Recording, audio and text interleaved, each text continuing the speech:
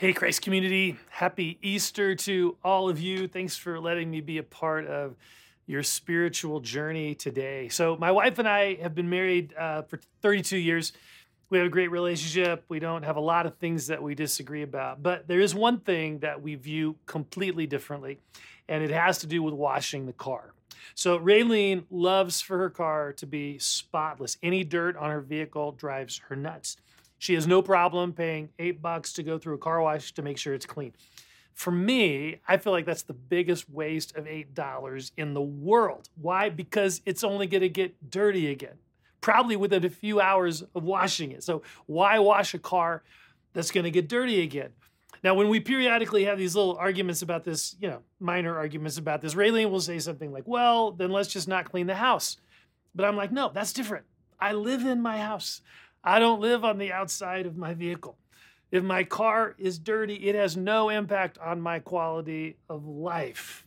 Now, we've figured out how to manage this in our marriage. I realize this is important to her, and I'm totally fine with her getting her car washed. It's just not something that I see as important. The reality is cars get dirty. That is the trajectory for a car on this planet. But it's not just cars. This is actually the natural trajectory of our lives on this planet. In general, our human experience is not about moving from dirty to clean or from messy to order. It actually seems to be moving in the other direction. A little over a year ago, none of us had even heard of this thing called COVID-19. Now, here we are a year later, knowing that lots of people have died from complications related to COVID. And that's just a vivid reminder of how vulnerable we are as a human race. But it goes beyond COVID. And we live in a culture that is increasingly violent and polarized. Religious persecution and oppression around the world are on the rise. Even with all of the creature comforts we have and the advancements in technology, depression and anxiety and suicide are increasing at an alarming rate among all age groups, but especially among young people. Teenagers who are struggling with despair. Over the past few years, surveys continue to reveal that the vast majority of people feel that the overall trajectory of life on our planet is not good. And the question is, what does that do in our souls? When we stop and honestly assess all that is happening in our world and in our own lives, it can begin to feel hopeless. The trajectory of things is headed in a direction that often leads us to feelings of despair. Now, people can offer all sorts of explanations for why the world is the way it is, but the one that I find most compelling is the one given to us in the first few pages of the Bible. In the beginning, God created the heavens and the earth, and it was good. Things were not deteriorating. The trajectory of life and relationships was toward wholeness and goodness and love. But the Bible tells us that in this environment, the pinnacle of God's creation, Adam and Eve, they chose to rebel against him. And that rebellion set our planet on the trajectory that we see and experience all around us. The realities of grocery store shootings and the pandemic and conflict and injustice. What do we do with these feelings of despair that can easily creep into our souls? What we desperately need is hope. The opposite of despair is hope. So where can we find hope in the midst of a world like ours? Well, we discover the answer to that question in the last two chapters of the Bible, which is found in the book of Revelation. Revelation is this very symbolic and vivid description of the future of this world, of what is to come. And in the last few chapters of Revelation, we see this amazing vision where the kingdom of heaven comes down to this broken planet, and the very presence and fullness of God are here. And here's what it says God is going to do. He will wipe every tear from their eyes. There will be no more death or mourning or crying or pain, for the old order of things has passed away. He who was seated on the throne said, I am making everything new. This is God's heart and ultimate plan for humanity. It is to completely change the trajectory of life on this planet. Tears of sadness will be replaced with laughter and joy. The brokenness and pain of injustice, abuse, and heartache will be replaced with God making all things right. The despair of death will be replaced with life. In these verses, Jesus says that he will make all things new. That's an amazing statement. He's not saying that he will just kind of patch up and glue back together things that are broken so that they don't look as bad. Nor is he saying that he will bring temporary relief from our pain. No, he is saying that he will completely restore what is broken. He will make all things right. He will completely change the trajectory of life on this planet. This is the future hope that Jesus offers us. But the question is, how do we know this is true? How do we know Jesus has the chops to pull this off? Well, the answer to that question is found smack dab in between God's good creation in Genesis 1 and 2 and his glorious restoration in Revelation 21 and 22, right in the middle, in the midst of the first century Roman world that was heading down a trajectory of oppression and division and destruction and death. Jesus showed up. And he began proclaiming a new way of living, a new trajectory that didn't at all fit into the world's paradigm, the world's way of living. He referred to this as the kingdom of God. So then he taught about this kingdom, and he demonstrated the reality of this kingdom by healing people and setting them free from demonic bondage, all of which were evidence that he had the power to change the trajectory of life on this planet, right? Reversing disease, defeating demons. But there was one ultimate enemy that would need to be conquered in order for us to know for sure that Jesus truly could pull off this complete restoration project in the future. And that enemy was death itself. Adam and Eve's rebellion in Genesis 3 ushered in the reality of death for all of humanity. The Apostle Paul says it this way in Romans, the book of Romans, chapter 5. Therefore, just as sin entered the world through one man, and death through sin, and in this way, death came to all people because all sinned. See, that is our human dilemma. That is our ultimate dilemma. There is no escaping death. There is no defeating death, no matter how well advanced our medical technologies. I mean, those things can delay our death, but they don't defeat it. The trajectory of all of our lives leads to death. And this is why this whole Easter thing is such a big deal. Easter is not simply a day to celebrate the newness of life found in spring. It's not simply a holiday to get family together and do COVID-restricted Easter egg hunts, whatever that looks like. No, it is a day for us to stop in the midst of our busy lives and to honestly look at the natural trajectory of where things are headed. But instead of despairing, we can have real hope. Our hope for a restored world is not a pipe dream, and it's not found in political leaders or medical advancements. It's found in the person of Jesus, who experienced the full weight of our enemy, death. I mean, Jesus died on a cross and was buried in a tomb, but on the third day, he rose from the dead, and in that moment, he proved that even death itself was not a worthy enough opponent for him. So what does this mean for us today? What difference does this make in our lives today? Well, there are two things I want to mention. First, the resurrection of Jesus reveals to us that Jesus is absolutely able to pull off the ultimate restoration described in Revelation 21. He is absolutely able to make all things new, which means we can place our hope in him. Jesus promises to put an end to violence.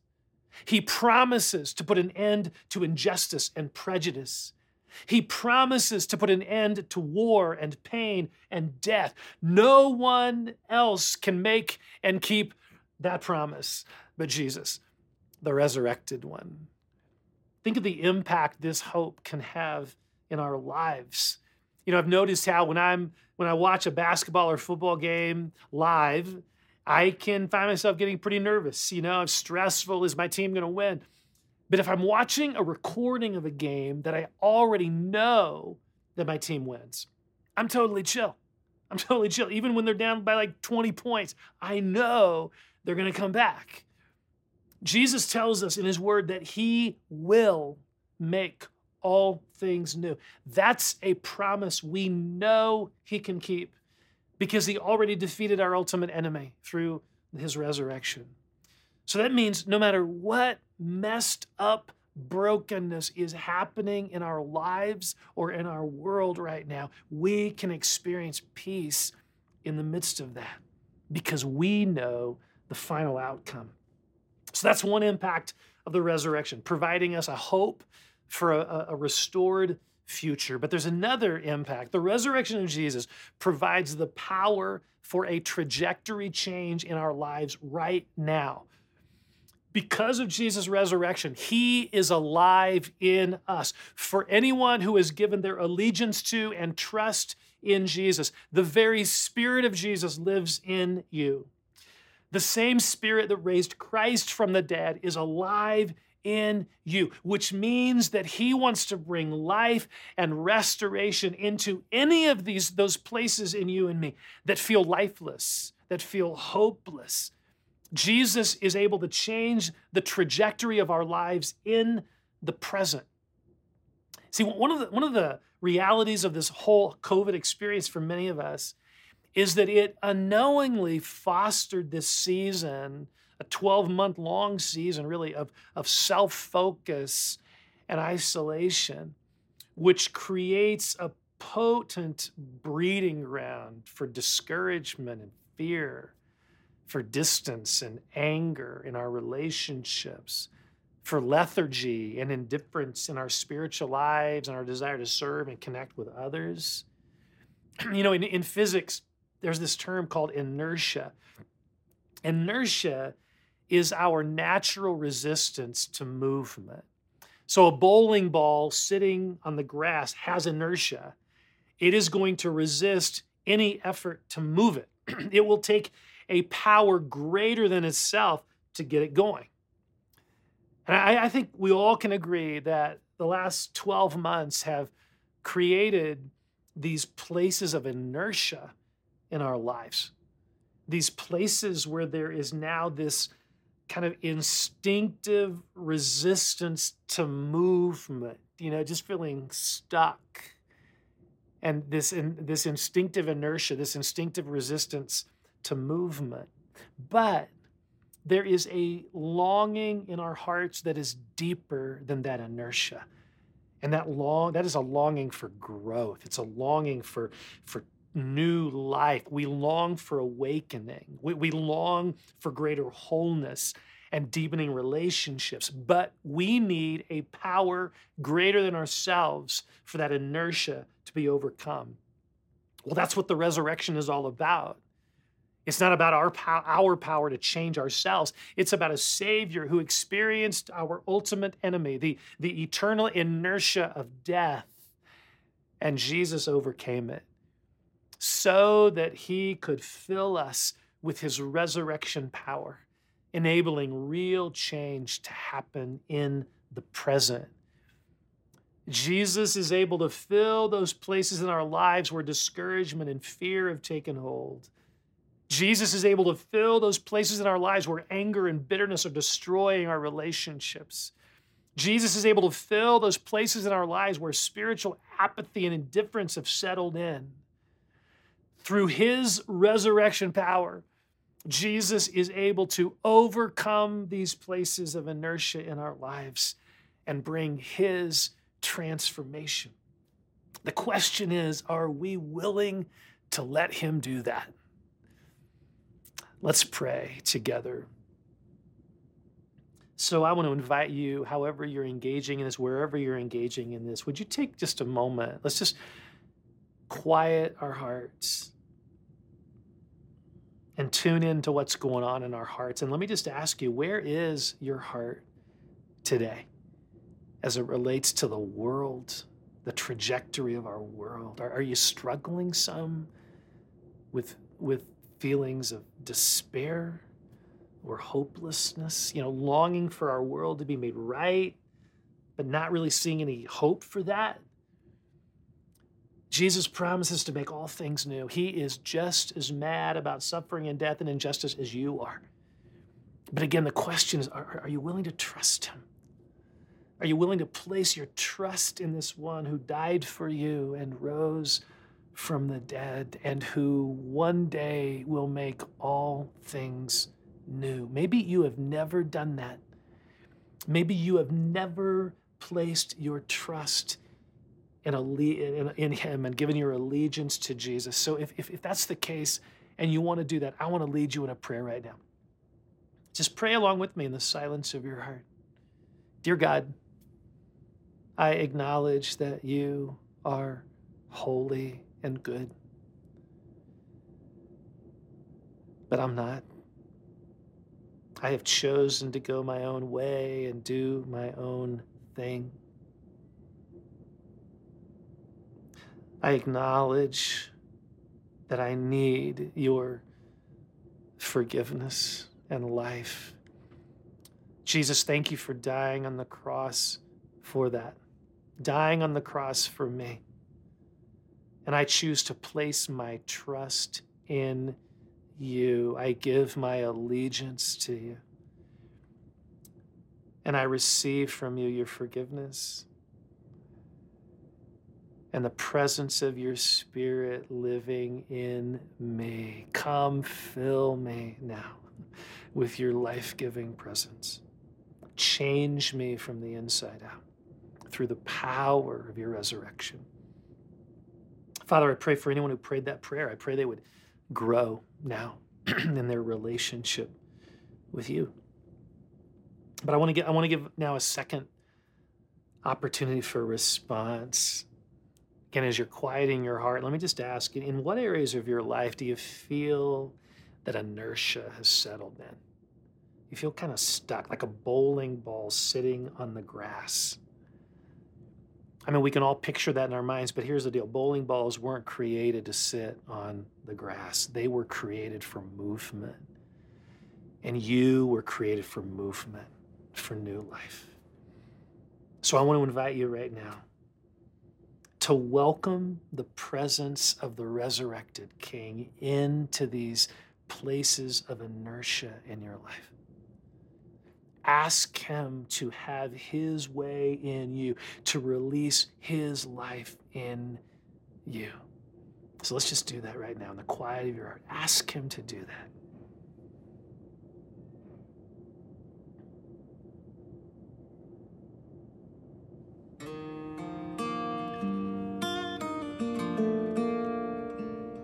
Jesus, thank you for being alive. Thank you for your resurrection. And we pray, we ask for your resurrection power to be unleashed in our hearts, in our relationships, in our spiritual lives. Bring restoration, bring the awakening that we long for. And fill us as well with your hope for a restored planet. Only you can pull that off. So we love you, we praise you. In Jesus' name.